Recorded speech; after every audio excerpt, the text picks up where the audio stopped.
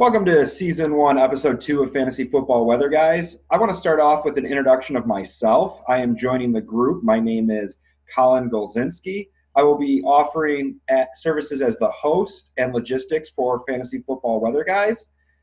We have been busy the past couple weeks. We got our Twitter at FF Weather Guys. Again, that is at FF Weather Guys. Please follow us for up-to-date fantasy news and weather. We've also started a YouTube channel at FF Weather Guys, and please hit subscribe and like our videos. It is very important that we get followers and get the information to you, the fantasy football players. Again, we are the Fantasy Football Weather Guys. We are incorporating weather forecasts into fantasy stats, and I'll let Sean take over to give a brief intro again of what we're offering. Yeah, no, absolutely. Thanks, Colin. So Mike and I are both meteorologists, and one of the things that really kind of hit home with us recently is we both love the weather. We both love fantasy football. So we also realized that there is a huge kind of marriage between those two topics as well. So a lot of you have had these, wide receivers, quarterbacks, running backs that you thought were going to do really good in one week, and then they kind of flop. And, that may be due to because of what the weather was that day. Some positions perform better in certain weather conditions and not in others. So what we're doing, as Colin mentioned, is on a week-to-week basis, providing you what games you need to be aware of from a weather perspective and how that could potentially influence fantasy production for those games and for those players. And so we've developed a website, fantasyfootballweatherguys.weebly.com. And you'll see that we kind of rank every game for every week if it needs to be a concern for fantasy production. Great. Thanks, Sean. Mike, would you like to add anything to what Sean said? Yeah, sure. Hey, guys. This is meteorologist Mike Ventures. And first off, we're pumped here. We're excited to get this rolling.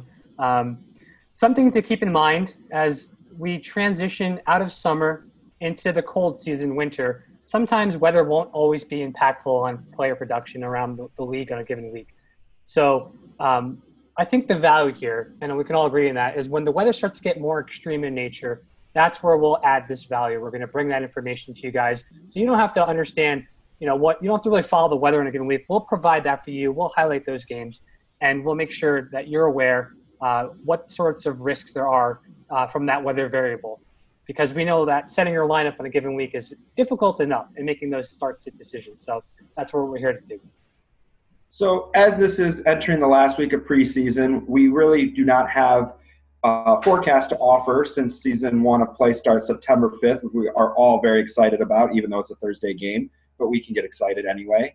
So we're going to go to some news that has happened over this weekend. And, Mike, you want to talk about the big news with Andrew Luck? Oh, man. So, yeah, as we've been playing fantasy football for over a decade now, we actually got to see Andrew Luck start out as a rookie, understand the amount of emotion and tout that this player was going to bring to the Indianapolis Colts. And it's just sad news to hear that he is stepping away and retiring from football. We've seen some retirements in an early age, most recently with Megatron and even Gronk. So do you think this is a new thing with the league that players are getting burnt out and injured, and with the new regulations that they can't keep going? Yeah, I think – Sorry, Mike. Just to kind of one thing that really stood out to me is when in the press conference with Andrew Luck is he said he just didn't have the same passion and love for the game because of the in and out pain management that he had to go through on a week-to-week basis. So, it became too much for him, and I think eventually he was just kind of work-life balance at that point. There's certain parts of my life that I want to dedicate and be more focused on and not have to deal with the ins and outs of this pain that he's been dealing with the last 4 years, really since 2016. Do we dare say it's the millennial attitude entering in the NFL? If it's not fun, I'm done playing? I don't think so. I think, we're becoming better aware of mental health and health of our bodies. And I think it's we have to tip our hat to Andrew Luck here because he's aware enough in his life to understand that football may no longer be best for him emotionally and physically.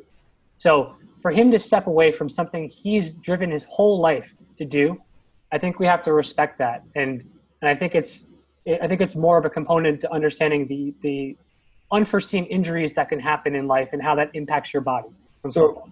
So we've talked about Andrew Luck as a person, but what does this do for fantasy rosters? I think we have to take it in two steps, right? Bifurcate from the leagues that have already drafted and then those who haven't. What do Yeah. you think, Sean? So, I mean, yeah, the big question is one of the higher drafted players was like Marlon Mack. And the question is, what do we do with him? Are they going to be stacking the box more? Is T.Y. Hilton still a big fantasy producer? Now you're talking about, Eric Ebron coming off a or 10 plus touchdown season. What does this do for these players? I mean, if you're drafting Marlon Mack in the second or third round, and you've already drafted, how do what do you do in that situation? I mean, I see you kind of hold on to him and see what happens. I still think he's going to be a heavily utilized player. I think the bigger question is, T.Y. Hilton. And who's going to be filling the shoes for Andrew Luck now? Is it going to be Jacoby Brissett? I think it was Chad Kelly, who's filling in last night and had a really good performance. So, I think it's still very much up in the air. So I think there's a good speculation in the organization that Jacoby Brissett will be the guy, right? And he still is fairly young, but I do think it offers significant downside to the receivers in the game, right? T.Y. Hilton, when the year he played with Jacoby Brissett when Andrew Luck was hurt, I think he had his worst outing as a player performance since his rookie season. So, I think when he had Andrew Luck there, he had an upside, maybe a top 10 upside there on any given week. But I think as now Jacoby Brissett steps in, I think that value where he should be drafted is probably somewhere in the wide receiver 30 to 25 number rather than as you get into the teens. So would you draft him if you saw T.Y. Hilton in the fourth round, back of the third, maybe early fourth? Would you be taking T.Y. Hilton? I think I'm a pass. I think I'm gonna go with some of those younger wideouts that have that upside still. It's hard. It's a hard thing because there was such expectations for the Colts this year. I know some people had them winning the Super Bowl. I just don't think that's a realistic option now. Yeah, not with him without QB. I mean, I think even their playoff hopes have, possibly. I mean, they've gone down at least, but I don't see them even as a playoff contender at this point. They've improved their offensive line. I think that's good news for Marlon Mack and possibly the passing game, but I just don't think they have the leadership now to get them there. So moving on to more bad news of the weekend, Lamar Miller out with an ACL, possible tear. What does that mean for the Texans? Where do they go? And, who are they going to take as a backup if they start Duke Johnson? Yeah, so I think it's been confirmed it's a tear, and he's out for the season. And that's a huge blow for the Houston Texans organization now. Luckily, they traded for Duke Johnson, right? So they have a backup there who has proven himself. He was more of a third down back, so to carry the load, I think he's going to get every opportunity today. But it wouldn't surprise me if we see the Houston Texans make some kind of move here to get another running back to get some depth. Yeah, I mean, right now at backup, they have Buddy Howell and Josh Ferguson. I've never even heard of these guys before. I mean, obviously they've gotten some preseason play, but Duke Johnson's the main guy. But I think they need somebody to come in there and take the workload. That's what they're used to with Lamar Miller. And Lamar Miller, I mean, we don't like to draft him very high, but he's a super consistent player, kind of year in and year out. I mean, he doesn't have the big explosive playability, but he is a consistent player on a lot of people's rosters as an RB2-3 option. So I think they got to really look at bringing somebody in here. There was some talk about, I know the Texans, and their fans really want to talk about Melvin Gordon and the possibilities there. But that's the kind of player, maybe not to that caliber, but they need to think about bringing in because Duke Johnson's not, a workhorse 3-down back. I think all of Texas right now is rooting for Melvin Gordon to get traded over to the Texans because you put Gordon on that roster with Hopkins and Watson. I mean, it's just going to add a huge element to their game. So I think it would be really interesting if Gordon gets traded over. That would be huge. So do we drafting – sorry, real quick, just from a fantasy standpoint, are we drafting Duke Johnson earlier now? His ADP was a little bit lower, double-digit rounds. Are we moving him up? Are we more bullish on Duke Johnson now? Go ahead, Mike. I think you have to be, right? I think that we see that fantasy football is a component of skill, but also a component of opportunity. And he has an opportunity now to move forward and become the number one. Okay. So the last thing, keep it on running backs and Texas. Zeke, what do you think is going to go on? going to be paid as tied as the second highest, or in the top two, I think they said, running backs. Do you think his ego will let him sign that deal? Personally, I'm hoping, as one who has him as a keeper, that he signs the deal. But, we never know nowadays. After, Bell with his holdout, it really shows a new age of who holds the power with the contracts with these number one running backs. Yeah, and I think a lot of people have had their fantasy drafts already. So, right now it's about risk management, quite frankly. I'm not drafting Zeke in the top 4 right now if I were to draft right now because there's just too much risk associated with that. I think Zeke's alluded to that he is still not completely happy with that contract that they proposed. I know there's been some activity in social media where he's liked certain posts that feel like he should be still granted more money given the skill level of player that he is. So, the big question is this going to go into the regular season and how many games, kind of like the Melvin Gordon situation?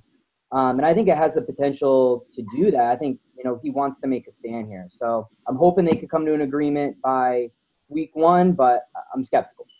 I understand that skepticism, Sean, and it's a real type of risk, on draft day that you have to deal with. For me, I'm rolling the dice. I'm going with Zeke.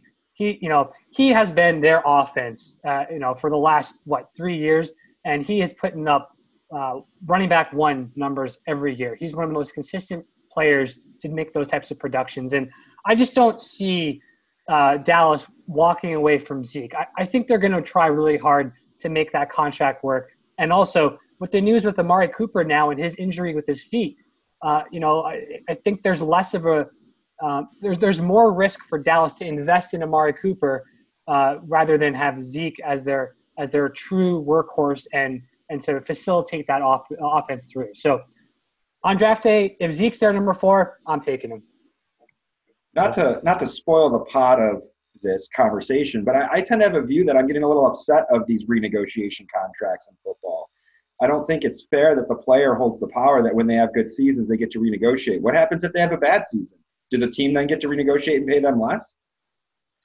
Yeah, it's something that we're seeing happen more and more, especially in recent years. And I think that there's a component to a better education about how football can deteriorate your body, right? And how the wear and tear on a body and what the long-term impacts are. And, it is unfair to the owners and the organizations to have to deal with this. But I'm all in support of the players. I think they have the right to make these demands. Yeah, I think the thing with Zeke that I'm a little bit upset about is, he's had pretty consistent off the field issues. So there's a little bit of a risk there. And, they are proposing to make him the second highest RB in the league. So I don't know if he's being a little bit too greedy, on this point. Unfortunately, this is something that we're seeing more of, to Mike's point.